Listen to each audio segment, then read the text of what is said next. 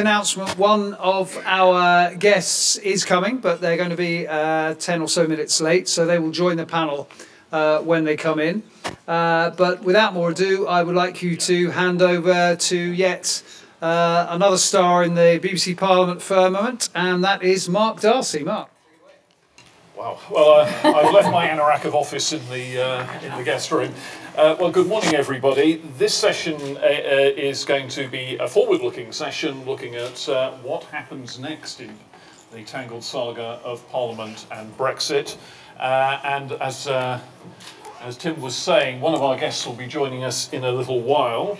But on my right here, Dr. Richard Whitaker of the University of Leicester.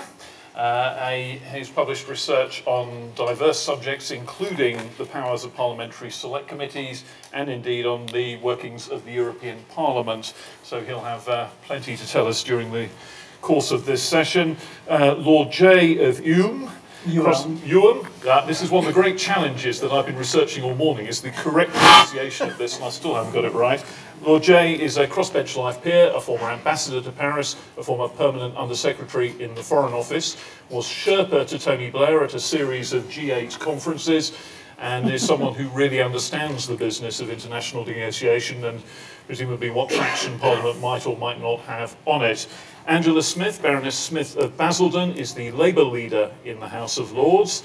Her ambitions include playing the saxophone alongside Bill Clinton and bringing down the government. And she is perhaps the most powerful Labour politician in Westminster, in the sense that she's operating in a hung chamber where Labour can occasionally, if it enlists enough allies, win the occasional vote. So, with no further ado, and hoping that Angus will be able to join us fairly shortly, my first question is, looking at what's happened since the election, can our panellists discern what the government is now trying to achieve? What kind of Brexit on the spectrum between, if you like, living in a granny annex to the EU and having some kind of Singapore-on-Thames deregulated offshore competitor, all the many options in between on that spectrum? Lord J. Well, I would have said the government wants to appear to be completely separate from the European Union, but that when the time comes to have been completely separate from the European Union, it will, in a number of rather important things, want to be working very closely alongside it, because that is what our economy, our security, our trade and so on requires.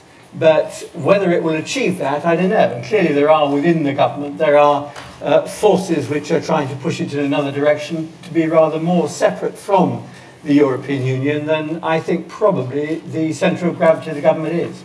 So would that be, for example, much more separation on a variety of economic areas from the single market, but at the same time close security cooperation? Well, on security cooperation, which I've been a bit involved in with the committee I chair, I think that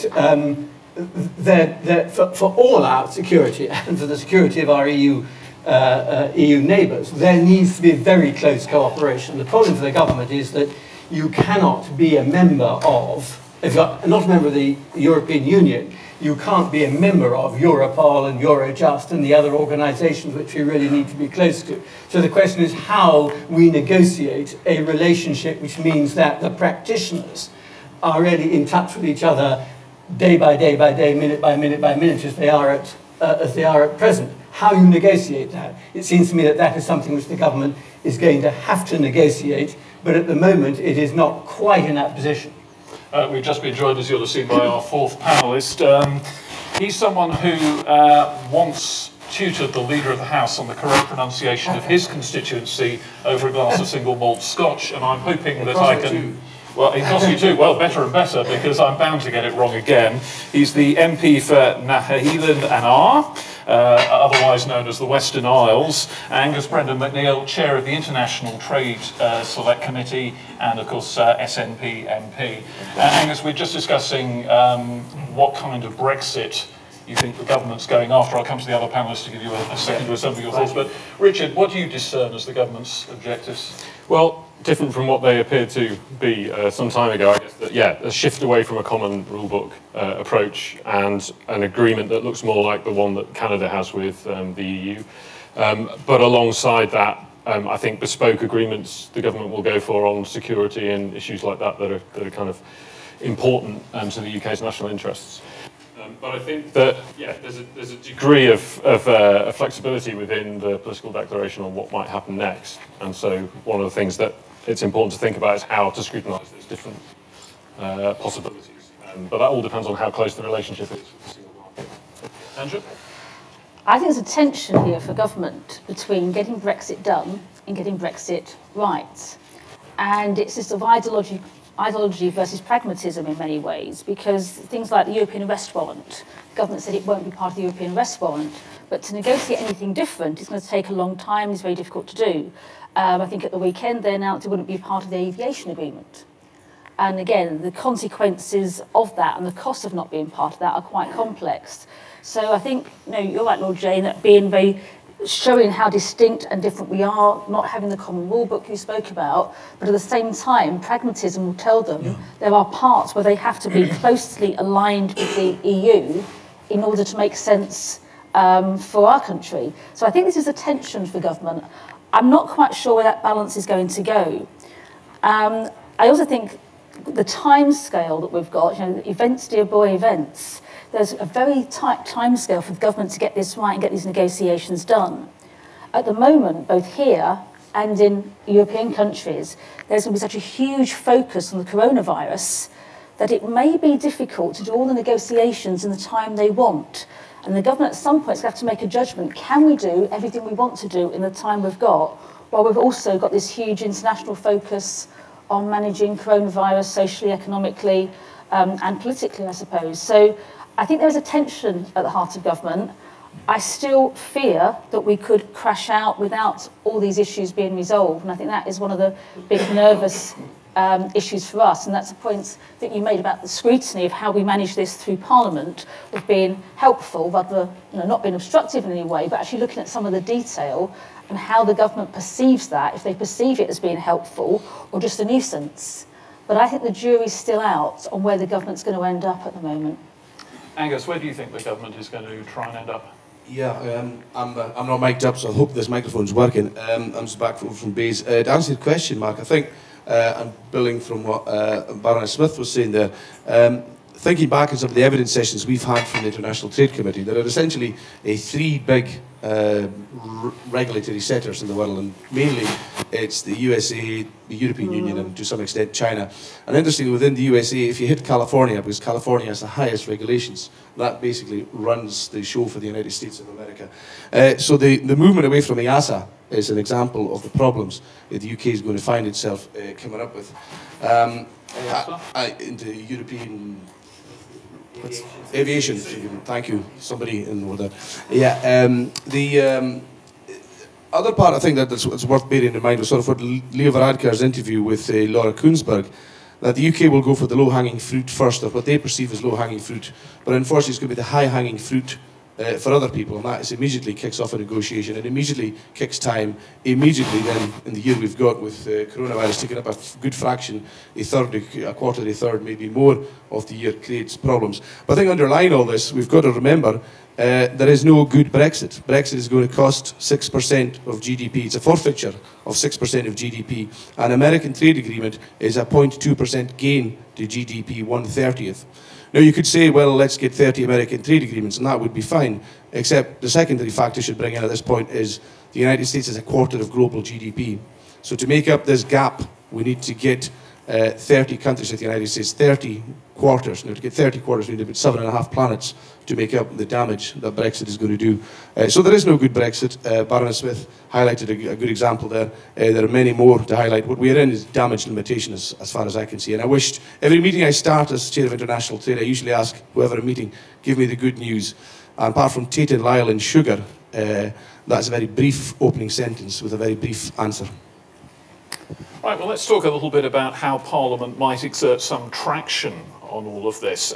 Quick acronym watch. The people may start talking about CRAG, which isn't a reference to any kind of cliff edge. It's the Constitutional Reform and Governance Act of 2010, which is where the rules for parliamentary scrutiny of treaties are now set out.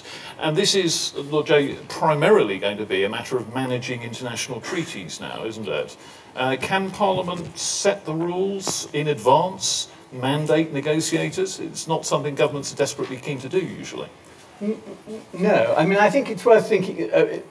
Parliamentary scrutiny in the past has been based on documents produced from Brussels Commission documents, and we've looked, and there's been a very structured form of parliamentary scrutiny, and that has rather gone away now. So it's going to be a less structured form of parliamentary scrutiny of the negotiations as we look forward. But I mean, there is in the Withdrawal Act, there is some provision.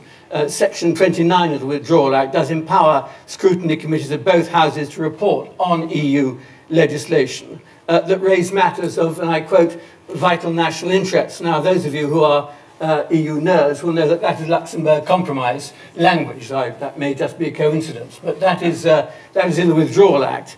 And I think at the moment what's happening is both the Lords and the Commons are working out how the committees which are going to scrutinise the negotiations and scrutinise the relationship with the EU after the negotiations are over are going to be structured. That is going on at the moment. Could I give just a little plug for a rather attractively named report pursuant to Section 29 of the European Union Withdrawal Agreement 2020. This is the first House of Lords Committee report, which is actually on the conduct of the negotiations, and is an example of what I think will happen from now on, which is both in the Commons and the Lords. The committees will be saying, well, this really does matter, that we need to produce a report on that, we need to have witnesses, and we need then to have a debate on the floor of the House. So I think there will no doubt be a constant tension between government and Parliament, as Parliament tries to ensure that there is proper scrutiny of the negotiations as they take place. Michael Gove is likely to be coming to the Lords committees in the next few weeks. We don't know for certain, but we are hopeful. But I think there will be this sort of give and take. Angela Smith, if Parliament doesn't like something that's happening in these negotiations, does it actually have any ability to do anything other than say, boo hiss, we don't like this? It's going to be really limited. You've mentioned CRAG, so it has to be debated after. It's a hurdle, but it's not a stop. I think a lot of this will depend on the government's attitude. And my impression of the government's attitude so far is they don't really want that engagement. You know, we're in a completely different phase from where we were in phase one, where we had Article 50 negotiations, we had reports, we had all the statutory legislation being transposed into UK law, so there were committees, new committees set up to look at that. There were a lot of different things happening. We had the meaningful vote. Those kind of mechanisms aren't there in phase two. I wrote an article some time ago now, but I think it's even more relevant. I said the government on this issue loathes scrutiny and fears challenge, and I think that remains. And we hear a lot from the government when we raise this prior to this stage of taking it forward, and we'd say, what's the mechanisms for scrutiny? Ministers will make statements, ministers will make reports. I think we have to understand what scrutiny means. Scrutiny isn't just listening, answering a few questions, which across the dispatch box you may or may not get an answer to. It's actually engaging with the debate and trying to be useful in some way with that debate. Now, the government could see Parliament as a resource. There's no evidence of that yet. Now, there's a new phrase, I think, that's entered the parliamentary vocabulary, and that is the phrase clean bill. When we had the Article 50 bill, there were two amendments from the Lords. One was on EU nationals and the other one was on having a meaningful vote. That was voted for overwhelmingly from all parties, supported by the House of Lords. When it went to the House of Commons, Theresa May's view was, well, we agree with that, and indeed both of them eventually happened, but we don't want it in this bill, we want a clean bill. On the new Withdrawal Act that went through just a few weeks ago, it was a really interesting thing happened that I've never seen happen before in my time in Parliament. And that was, there was a particular issue around legal precedents that was a flaw in the bill. We recognised that, ministers recognised that, and there was a draft amendment put through from the opposition parties. James Mackay, probably the most senior Conservative legal mind on the Tory benches, also put an amendment down to help the government get out of a hole, and the government would have accepted it. And in fact, the minister even drafted something, we agreed that's the way to solve this problem. It doesn't go as far as we would go, but it would help resolve that particular problem. The government wouldn't do it, even for James Mackay, even for their minister, who then wasn't in the chamber for the debate, because they said, we want a clean bill. Now, if the idea of legislation going forward is that we never want amendments because we want a clean bill, that to me doesn't indicate the government really wants to engage with Parliament. So I think we'll see two things probably. I think we'll see the scrutiny moving away from the floor of Parliament. And most people who follow politics lightly think scrutiny is Prime Minister's question time. There's nothing further from scrutiny than Prime Minister's question time. But you'll see the kind of reports that Lord Jay's mentioned on the committee corridor. I think in both houses, of Angus, his committee as well, that will be the scrutiny, away from the main cut and thrust of politics, but detailed forensic examination. Ministers have already come into committees. We had, I think, the fisheries issue was coming up recently in one of the Lords' committees. George Eustace gave evidence and said, well, fisheries won't be a major problem. Well, that was knocked back pretty quickly. And I think this is, press have a role here as well, because are you going to report the less exciting, sometimes fairly mundane, forensic, detailed examination in committees, or are we just going to have the statements and Prime Minister's questions? Because scrutiny means not just us doing the work, but the public being aware of it. So we'll do our bit, and then it's over to you. Can't give any promises. Richard, compare and contrast for us. There will also be a parallel scrutiny process in the European Parliament of treaty making. Will they get a better deal than the UK Parliament? Will the UK Parliament outperform them? I think the European Parliament is getting a better deal than the UK Parliament at the moment, so far as it's got the ability to have information and papers about negotiations as the process moves along. And it doesn't appear that the government is under any requirement to provide papers relating to the joint committee that's established by the withdrawal agreement, which does affect what Westminster will be able to find out along the way, although obviously the Committee on the Future Relationship with the EU will try to pursue that as much as it can.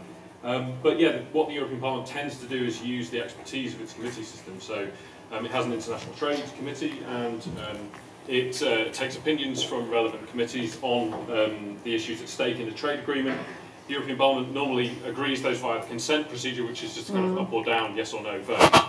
But the idea that I suppose what it tries to do is to involve itself as early as possible in the process to hold evidence-taking sessions and gain as much information as it can and give an indication of how it might vote, such that it can try to achieve changes along the way. And so what Parliament might need to do is to have some system of coordinating the expertise it has in select committees to bring to bear on treaties in future. I guess this is looking forward to other international trade agreements that there might be. But in that sense, there's a structure in place that the European Parliament uses which could be beneficial for Westminster in terms of combining the expertise of various committees that are out there.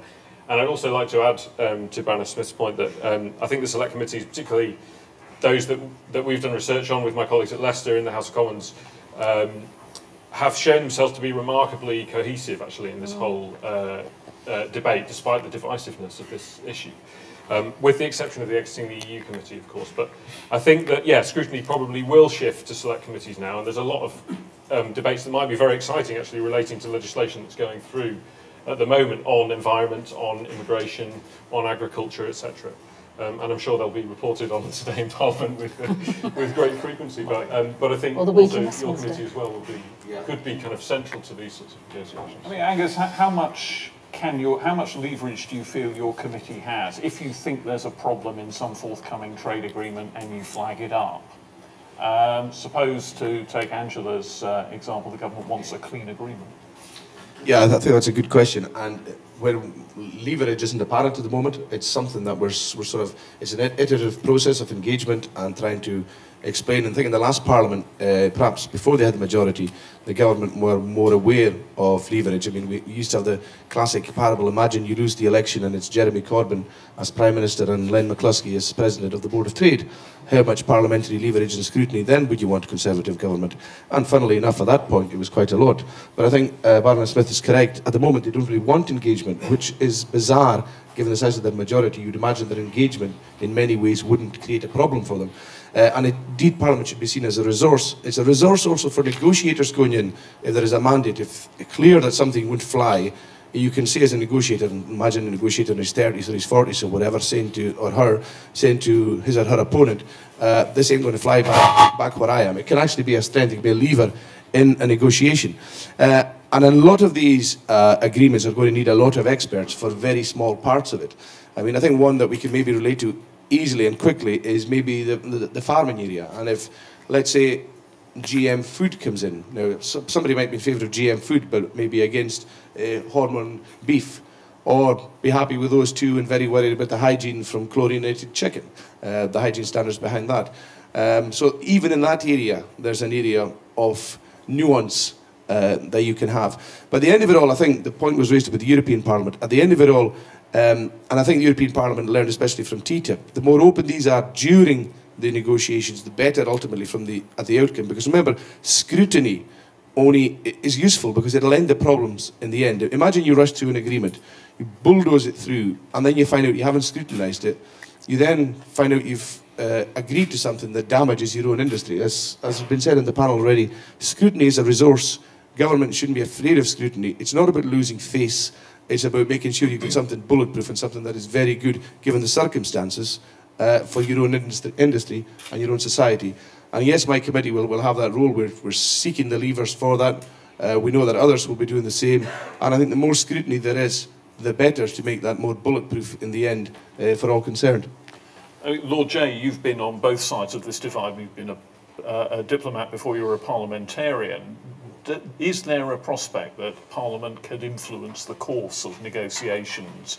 Can a minister come back from Westminster and say, there's real trouble brewing over this, we'd better change that? Well, you're right, I've been on both sides of this, and I'm sure if I was still a civil servant, I'd be advising ministers to keep parliamentary scrutiny to a minimum, because it gets in the way of the negotiations. But of course, I'd be wrong to say that, because it's extremely important that Parliament should try to exert whatever influence it can on the negotiations. I think it's, I mean, when you have a government with a majority, a large majority of 80, the House of Lords can do what it has traditionally done, which is actually to focus on the issues which are being not properly understood, on laws which are not properly drafted, and it can, in discussions with ministers, it can make serious points, which ministers can then go home and say, look, that was a good point, and we need to take that into account. So I won't say it has no influence, but it's not going to have a huge influence on the negotiations. But it's got to try and organise itself. I mean, certainly the European Union Committee in the House of Lords, in which I sit, got a meeting this afternoon, which we're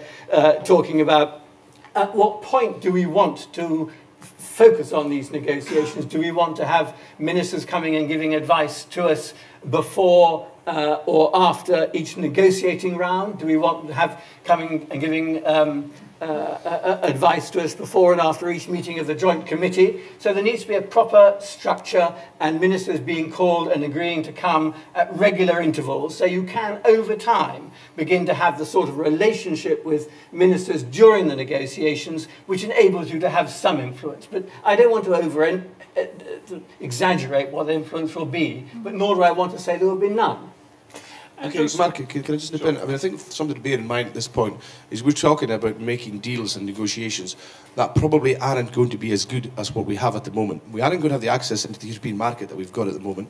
And the trade agreements we make with other countries will be fortunate if they are as good as the trade agreements the European Union already has with those other countries or will be negotiating with those other countries. And that's something that we should remember as well during this.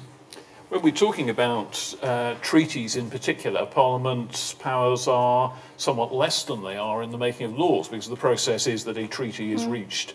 It is there before Parliament for 21 days. If someone objects to it, there can then be a debate, but the timing and duration of that debate is controlled by the government. So, Angela, is this fit for purpose under the circumstances now? I think for all scrutiny is dependent on whether or not governments are willing to listen. Now, I spent 13 years in the Commons and 10 in the Lords, and I think people sometimes confuse the influence of the two. The House of Lords' influence is very much limited during the forensic examination. Do governments or the House of Commons want to be part of that? And I think there's been a sea change. One of the reasons I think the House of Lords was more influential in the last Parliament is the government had a lack of confidence of getting its business through in the House of Commons. That's changed. And quite often in the House of Lords, most things aren't decided by votes, but by ministers thinking, actually, you've got a good argument there. If we fight it, we can lose. And I don't really want to take it back to the Commons, because they'll see the sense of this as well.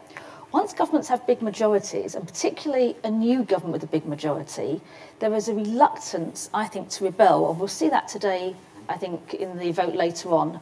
I don't know what the rebellion will be, but I imagine it's somewhat less than would be anticipated. And so you're going to see this change, I think, over time. It's also in this Parliament, the people who were rebels and willing to be a bit more open-minded, they've been got rid of. So you've got a very strong block in a government majority there. So the influence that anyone can have, we'll have our own treaties committee, it's in the process of being set up at the moment, that I think will be a really useful committee, but only as useful as people want to listen to the evidence it produces. And I think the point Angus made is quite an interesting one, to say that if we don't scrutinise things, we won't know what the problems are. I think the bigger danger is we will scrutinise things, we'll know what the problems are, we'll know what needs to be done, but we won't do it as a country, because that's not what the government wants. And that's a bigger danger, because I have to say I will take no pleasure whatsoever in saying I told you so at the end, because the consequences are too great for that. I suppose the cynical point here is that all oppositions are in favour of greater scrutiny and listening to Parliament. I include internal oppositions in that, right up to the moment when they become governments. Possibly, it's a bit of a cynical approach, and dare say you're being cynical. But actually, if you look at individual ministers, the best ministers you ever get in either house are those who are prepared to say, actually, I'll take this back and have a look at it. Or can I come back to you? Can I think about this? And not just read from their brief. And I know I've been a minister, I've been at the dispatch box, and you've got your folder, and you open it up, and someone's got an amendment, and it says at the heading, before an explanation, resist. That's the first word it will say. And as a junior minister, you go, I'm told to resist this. The good ministers, the brave ones, and the ones that actually fly the highest in the longer run are those who say, actually, I'm not sure I want to resist this. Tell me the elephant traps. And actually, with the civil servants who think they're doing their master's bidding, tell them to resist. They challenge that, and they're prepared also to say in committee on the floor of the House, can I take this away and come back to you? That's real scrutiny. So I think, whereas there will be people in government that never want to be challenged, this clean bill approach that I think is relatively new, there'll be others who will want to get it right, and that will be important to them. And you may know, we've seen already some ministers who have left government office, and I think part of that is they don't want to be part of the clean bill brigade. Now, Richard, there is, of course, a difficulty, isn't there, if you get a treaty agreed and then Parliament decides there's a problem with it. It's, oh, sorry, chaps, we've got to reconvene this international conference and renegotiate because there's trouble on the Select Committee, as said. So there is a genuine reason why this is actually quite difficult. And in the light of that, I mean, I suppose, is Parliament sort of careful how it treads on these things? Yes, I mean, I think this is a very good point that Parliament will struggle to influence this, partly because of the changes in the withdrawal agreement bill that take away the meaningful votes on this, but also, as you say, I mean, quite a lot of Parliament don't have the ability to unpick these sorts of international trade agreements because they take so long to agree in the first place. And so I suppose the lesson for Parliament is to try and get their views in the process early on. I mean, the European Parliament did reject the ACTA, the Anti-Counterfeiting Trade Agreement, some time ago, which was quite a remarkable thing to do, insofar as a lot of countries had signed up to it. And that kind of took the EU out of the possibility of signing that. So it's partly about, does a Parliament have a credible threat to reject a deal if it's got a yes or no vote on it? And at the moment, I think it doesn't have a credible threat to do that because of the majority would expect the government to get things through. So in that sense, Parliament will struggle with this, and it doesn't have much power under the CRAG act to get things done. And I suppose, Angus, if you are going to reopen trade deals, so Bowdlerizer, Ernie Bevin, if you open that Pandora's box, you don't know what Trojan horses will fly out. There may be other things that get reopened in the process. Well, the most obvious thing is if the other side is going to open the trade agreement for you and do you a favour, you're going to have to concede something. So immediately you've got a weakness. If you've signed a trade agreement and you now think, I want to change that, well, what are you going to concede for me to agree to enable this trade agreement to be opened again? And that is a huge problem. And I think I want to pick up something Angela Smith said about the weakness of Parliament at the moment. I think the big majority, she's absolutely correct, makes rebellions less likely, because to rebel, you have to have a chance of succeeding. To have a chance of succeeding, you have to build a coalition. To build a coalition of 80 to overcome the majority is difficult. So the numbers just don't make rebels at all. In fact, I would go further and say, Tony Blair was criticised for having a sofa government. I don't think we've even got cabinet scrutiny at the moment. Sajid Javid showed his utter weakness as well as a Chancellor of the Exchequer. We've probably got government by Dominic Cummings, to be honest, with his advisor Boris Johnson is what we've got. That could be what we have. And there's another danger we have at this moment, is that Neville Chamberlain came back waving peace in our time. I've got a real fear that there's some in the government who want to come back waving a piece of paper saying trade agreements in our time, and will then later the bundle will be unpicked. And if you have to go back to somebody else and say, will you change it? That's a good deal for me. I don't want to change it.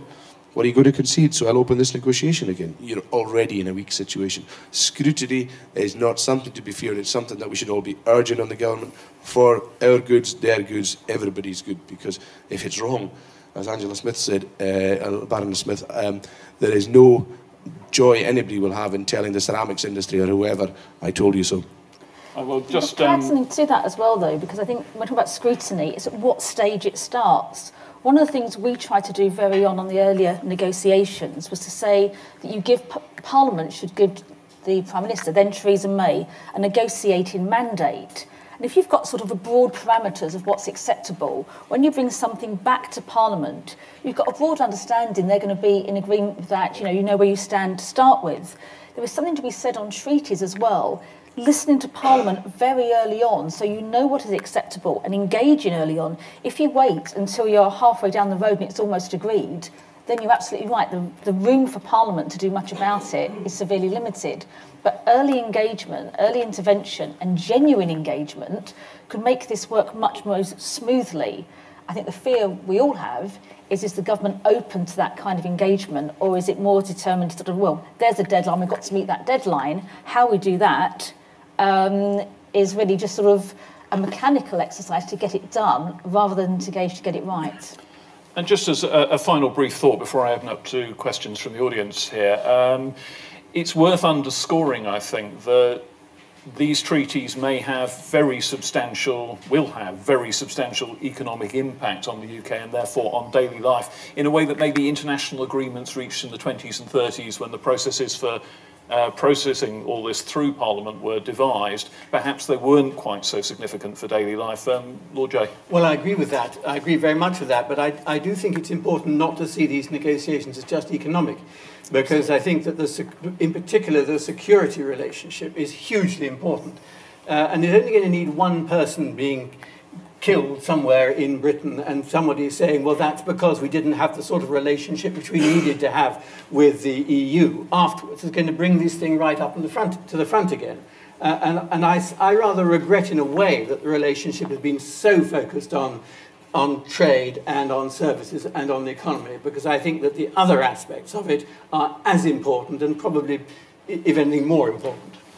Richard. Yeah, I think it's worth looking forward to how these issues might be scrutinised by Parliament in the future, and I think there are a couple of different models we could draw on, but one is if we are looking at kind of a free trade agreement, like a Canadian one, then you don't end up with a sort of EU-specific committee in Parliament, but you have an international trade committee that deals with these issues that might be quite broad-ranging. Or you have a closer deal, and the example that you can look to there is Norway, although clearly we're not going to have a deal like the Norwegian deal, but where you have a much closer attempt to get hold of documents and be part of COSAC, Committee of National EU Affairs Committees across the EU. But I think what we will need and what looks likely to happen, because there are suggestions of it on both sides, is some kind of committee that brings together members of the European Parliament with members of Westminster, the Westminster Parliament too, to talk about the broad range of issues that are going to continue to be important in the UK's relationship with the EU. And I think it's important not to think of it as a static thing. It probably will evolve over time, and it will take some time to reach agreements across a wide range of issues, not just trade in goods. And those agreements don't necessarily have to remain the same over time either. So that dialogue between parliaments could be important. Angus? Yeah, I mean, I think sort of final words on this point. I mean, a number of years ago, we didn't really know or think about trade deals very much at all. We're now become really interested in trade deals like kids become interested in a new shiny bicycle. We still don't know much about what makes the bicycle go round and where the ball bearings are and all the rest of it. So there's degrees of technicality and complexity within it. And I think the one point I often say to people is, people are talking of these new shiny trade agreements. Well, how many gears does the bicycle have? How fast does it go? What's the GDP gain? What is the gain in the trade deal you're going to have? And from what I can see, if we get trade deals eventually, as a UK, get trade deals eventually with just about every country in the world, probably the GDP gain over those decades will be about 1.4 to 1.6% of GDP if we're being very optimistic.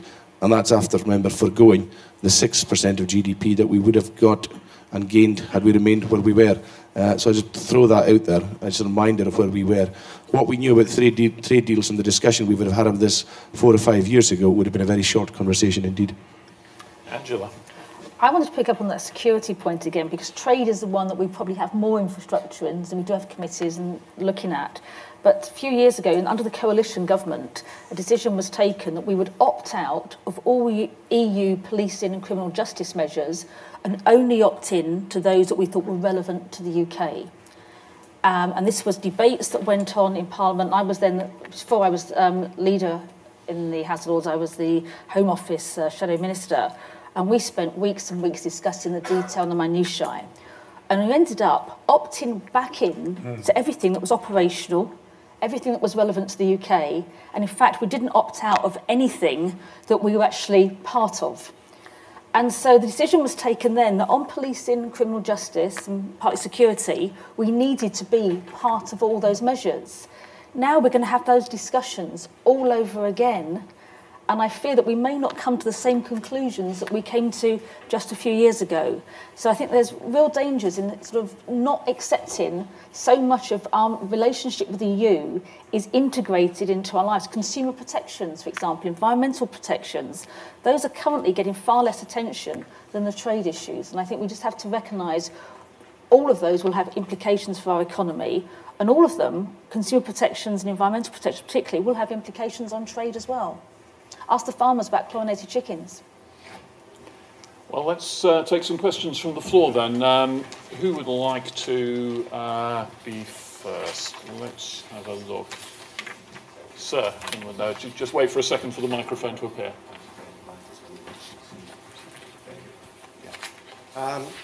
Could I incidentally get you to say who you are? Oh, yes. I'm Neil Brady. I'm just another wonk, like so many people here today.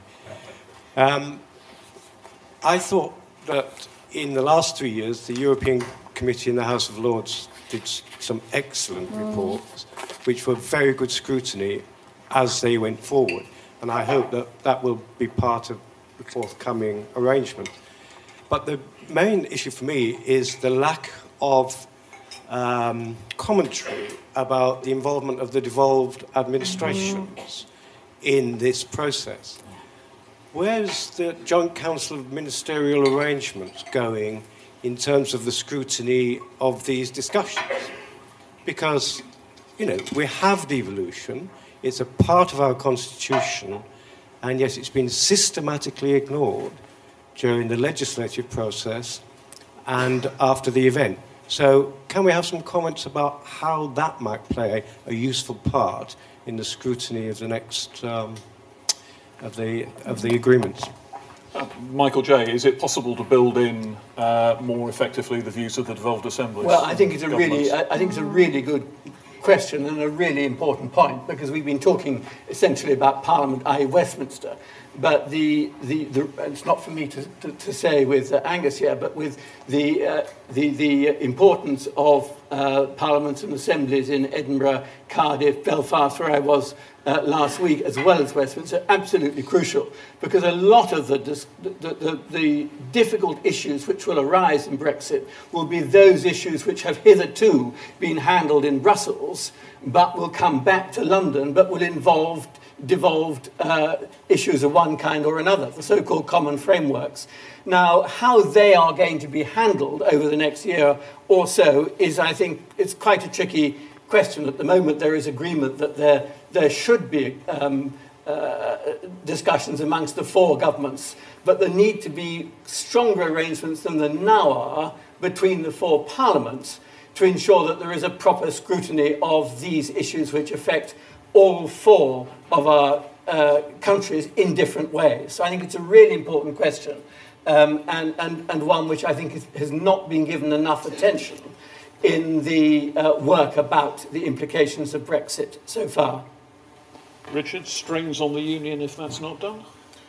Yes, I think this is a really contentious area because we have areas of policy that are being brought back to the UK, but where some of them will be dealt with under retained EU law, which will be statutory instruments, to come back to those. And others are important areas where power has been devolved to legislation, to legislatures in Scotland and Wales and Northern Ireland. And so the Sewell Convention in particular is this business of whether Westminster should legislate for areas that have been devolved is coming under a lot of strain. And the question of the idea of the word normal and what the word normal means is important here, because the government doesn't normally legislate in areas where power has been devolved, but this is coming under strain in the current situation. Angela? Well, there's not much you can add to that. I think the great fear has been for a ministerial power grab, that as powers are repatriated from the EU, where do they go? And it's been quite clear the government would like to hang on to as much as possible. And I have to say it's been a bit of a battle until now to get these issues addressed. So it'll be an ongoing battle. The relationship, I think, between the devolved administrations and the opposition has been pretty good in most places, because we have dialogues and we have communication channels open. I'm more optimistic now we've got the Northern Ireland Assembly up and running again, because that's been a really missing voice in these discussions. Yeah. And it's good how the Welsh Government and the Scottish Government, despite political differences, largely can work together on this, because the principles are the same. But I don't think it's an easy one to resolve. And I think all the points that Michael J has made are really relevant on this one, and I don't know the answer. I just know it's going to be a bit of a battle and a complex issue going forward, and it's going to need the government to be reasonable and understand where devolution lies and what devolution really means. It's not an opportunity for Westminster power grab. Angus, there are, of course, cynical folk out there who'll say that with independence referendum 2 possibly coming down the track, maybe the Scottish Government would prefer the grievance to the solution. The cynical folk might well have a point. They might not as well. One of the points is, I think we've established earlier that this government doesn't want to really engage with Parliament in Westminster. So I think Mr. Brady asked a very good question there, and the idea that they want to now engage with the pesky devolved parliaments, as they see them, is a pure nuisance for them. And if you follow Michael Russell on Twitter, you'll see the disengagement and the disrespect that he feels has been Scotland's minister on this area from the Scottish Government. If you look at the Welsh thing, hill sheep, something traded in Wales for a benefit in the southeast of England. Where does that leave Wales? And what I'm left with at the end of all this is that the EU was fully behind Ireland, and they had the support of the entire EU institutions. We see Scotland in the UK, it's too bad, Scotland. Suck it up, we all voted for this as a UK, too bad if you don't take it. Tough. And what we see, to me as a Scottish National Party MP, is an EU that's respectful of its members, constituent members, and a UK that's highly disrespectful of its members. Now that's going to lead to an inevitable tension, and we know that the UK government is running scared from an independence referendum at the moment, and no wonder with the last 3 polls given a majority for independence. Ireland was phase 1 of the UK's shift. The UK isn't even 100 years old yet. It dates from December 1922. Scotland is going to be phase 2 of the change of the UK, and it's probably this issue that may actually be the lever on the fulcrum of Brexit that moves Scotland to catch up with Ireland and its Nordic neighbours. Right, more questions, please. Lady over there. Thank you very much. And if you could say again who you are, please. My name is Delvally Willie. I'm a law student at Anglia University. My question for the panel is, with a government of a majority of 80, how likely will the success of Parliament's scrutiny on the Brexit process and the official relation with the EU? Michael? I didn't How likely is Parliament to have influence in its scrutiny of the EU? Right. Well, I think it'll have. It's a good question. It'll have some scrutiny, and I'm not speaking for the House of Commons here. I think the House of Lords will have some effect, but not a major effect on the negotiations. I think, as we said earlier on, the really crucial thing is to focus on the substantive issues, to point out where the government is apparently getting things wrong, not thinking things through properly, and then to get them to take account of what is being, the comments which are being made, take them into account. That would be my view on that. Angela, with a majority of 80, the government just bats away criticism it doesn't want to hear? It can do, and you're going to be part of this as well, come back to the BBC.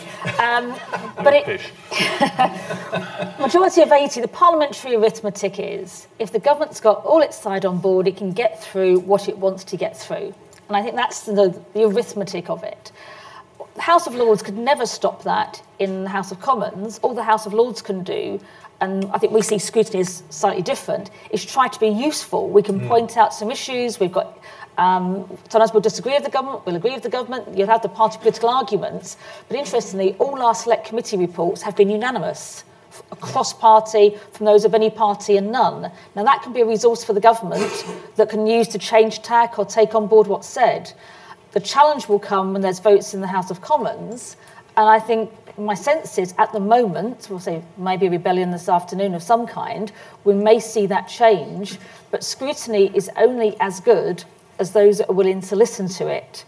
And I think there is an obligation that where we can highlight, if the government fails to address problems and issues that have been highlighted, not just in we don't agree with you, we think that's wrong, but actually a forensic argument made of why something should be done differently.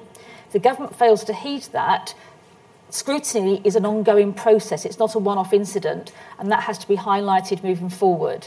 Now, you still hope, and there are ministers who do want to listen because they don't like getting things wrong. And my experience of civil servants as a minister was the last thing a civil servant wants is their minister to be embarrassed, because that reflects on them and their career prospects as well. But at the end of the day, the buck stops with the Minister and the Prime Minister. So I think a key will be how willing is the government going to listen. And also, I think, coronavirus, we've only mentioned this a couple of times today, but I think that's going to have quite an impact on the attention and resource government can put into negotiations. And will the government say, we're going ahead and we've got this deadline date, come what may, or will it make an assessment of whether they can meet that deadline or not, in taking into account what else is happening and other things they have to look at. So, it is a challenge. It's probably more one in terms of tactics and that for our House of Commons colleagues, but we will do what we always do and just hope that government will take note of some of the things that we will highlight in a cross-party way of where the issues are that need to be addressed if the government's going to get Brexit right, rather than just meet a deadline. Richard? I think there is a fundamental difference now, which of course is that we don't have minority government anymore, we have single-party majority government, and this means that to an extent select committees can do what they want, but the government doesn't have to respond to it has to respond, but it doesn't have to agree with what select committees suggest. Having said that, I think that select committees have raised their profile in recent years, and parliamentarians have spent the last few years kind of discovering the sorts of tools they can use to try and influence government. A lot of those weapons are much more blunt when you've got a single-party majority, which does make this more difficult. But already, although the House of Commons Select Committees the membership of those has only just been agreed, I counted last night 5 different inquiries that are Brexit-related, which have been set up already. And I'm probably out of date with that because I think some more have been put on the websites today. But this is, I suppose, an indication of what Select Committees will try to do. And of course, as Sir Bill Cash was mentioning earlier, the European Scrutiny Committee has this vital national interest principle it can apply to get debates on the floor of the Commons, which, as I understand it, is different from what it could do before, where it could request these sorts of debates, but the government didn't have to give time for them. Now they're statutorily required to do that. Angus, you were chair of your select committee in the previous Parliament. Do you feel less powerful in this one? Yes and no. I think, firstly, trade goes live is a sort of a phrase that I've had with the staff and the committee in recent weeks. Things have changed. It's less theoretical now. It's going to become more practical. So as it becomes more practical, minds will focus. Yes, Les Purfall's question, I've pointed out, of the 80 majority, and Boris can do any Brexit he wants on 43% of the vote. But my only rider to that is Boris doesn't know exactly what he wants to do. He's not good with detail. So Boris is sitting there going, I can do what I want, but jings, what do I do? What do I want to do? He certainly doesn't want to have queues at Dover and Calais and have shelves empty in the way we've seen in the last weekend. That's not very good for a government to cause that. And as was pointed out again, the Home Office side, yes, he wants to walk away from this, that and the rest of it, but then actually when you look at the detail, he wants to be back in with all this, that and the rest of it. Will he walk away in June? No, he wouldn't walk away in June. So there you go, that's a prediction from me, because unless sense has completely departed from this government, he will be negotiating and talking. To be the author of your own downfall as early as June would be really bad news for him. That might start rebellions in his own party. I mean, 80 as a coalition could come together very quickly when their constituents are complaining about empty shelves. Right, well, we've got just a few minutes left before the end of the session now. So what I'd like to do is take two questions, starting with the woman in the back there, please. And if again you could shout out your name as well. Thank you very much. My name is Irina van Wiese. I'm a former Liberal Democrat, member of the European Parliament. Dr. Whitaker, you rightly mentioned that we need a dialogue between the European Parliament and Westminster. And by the way, the European Parliament, of course, has much, much greater scrutiny and power simply because there is no European government. And it is also true that the committee structure in the European Parliament would help greatly to understand what is actually going on with the negotiations. Forgive me, could I ask you to move very quickly to a question with very short time? How do we do it? The question is, we lost the institutional framework to do this. So, yes, I think the dialogue should be there. What do you suggest are the structures to make that happen? Thank you. Okay. I'd like to take one more question, please. Sir, at the front there. Paul Reynolds. What scrutiny is going on now and will go on in the next few months over the deals which are being negotiated, some of them behind closed doors with third countries? I'm thinking especially everyone in Washington knows that there's negotiations going on behind closed doors in a kind of panic mode. What scrutiny is possible in this regard? Okay. Michael J. On the first question, I think, yes, there needs to be there needs to be continuing and stronger, in a way, Westminster EU EP parliamentary contacts, and certainly, I can't speak for the House of Commons, but as far as the House of Lords is concerned, there is not just a willingness, but a determination to continue to take part in the COSAC meetings, to take part in meetings of the European Parliament, in particular over the next 9 or 12 months. And that there are mechanisms by which that can be done, and that does need to be done. So that's on the first question. On the sorry, what was the second question again? Third party negotiations with third countries. From Japan to US, especially the US, with everyone knows the negotiations already going on very quickly behind closed doors. Well, certainly as far as we're concerned, there does need to be parliamentary scrutiny of those agreements. There have been some suggestion from government departments that they are prepared to accept that and that they will open themselves up to parliamentary scrutiny. That, however, rather remains to be seen, I think. Okay. Angela Smith. Well, in terms of there's not much you can add to what Michael said, but I think there's a willingness to engage and to scrutinise, but the structures, the government aren't going to change and bring in new structures that make scrutiny more detailed or harder for them. So I think we have to use all the mechanisms, to answer both questions, all the mechanisms we have at our disposal. Our Treaties Committee will be looking at some treaties, but I think it has been a real shame that the International Trade Bill, we've been waiting for this legislation. I think it was started and then paused. It's been going on now for some time. And some of that work, initial work of how we could look at scrutiny, could have been done as part of the debates on that bill, and we've been waiting for it. And I don't think we've got a date yet when it's actually going to happen. So it is going to be, I think we're going to have to force scrutiny on government and use whatever mechanisms we have available.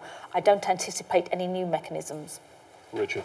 I'll just, in terms of brevity, I'll just address the first question. I'm not sure I can answer the second one, but yeah, I think, the sort of positive point on the first question is that the political declaration on the future relationship in Part 4 talks about a dialogue between the European Parliament and the UK Parliament, and the European Parliament has recently called for an association agreement with the UK, which normally involves a parliamentary delegation between bringing the two sides together. But that would all be for after we've got some kind of deal with the EU. Beforehand, I agree with what's been said already that it's hard to imagine we'll see any changes to the amount of scrutiny of negotiations that we see at the moment. Finally, Angus. Yeah, just in this sort of being brief, I think it would be a terrible situation, as I think Sean from my committee is here today, and the committee staff, and I think we found out more about the Korea negotiations from the Korean side when we put it through Google Translate than we're finding from the UK side, and we might find out more from the EU-UK through the European Parliament, which is take back control, and we want sovereignty, rings pretty hollow when these realities happen. I think we've maybe got to understand a bit more of the mindset that's worried about scrutiny, and I would look over to Lord Jay maybe at this point, who was the poacher and has now become the gamekeeper, who I think earlier on he said that he would advise ministers not to, and now he would advise them to do so. We've got to maybe understand the mindset on the UK side that is resistant to doing it well and to doing it properly, and who instead want to save face and do it quickly. Well, thanks very much to my panel, Angus MacNeil, Richard Whitaker, Angela Smith, Michael Jay. A fascinating and stimulating discussion. I'm sure these issues will be back to haunt us. There will now follow a short intermission. I believe Choc Isis will be on sale in the foyer. Thank you.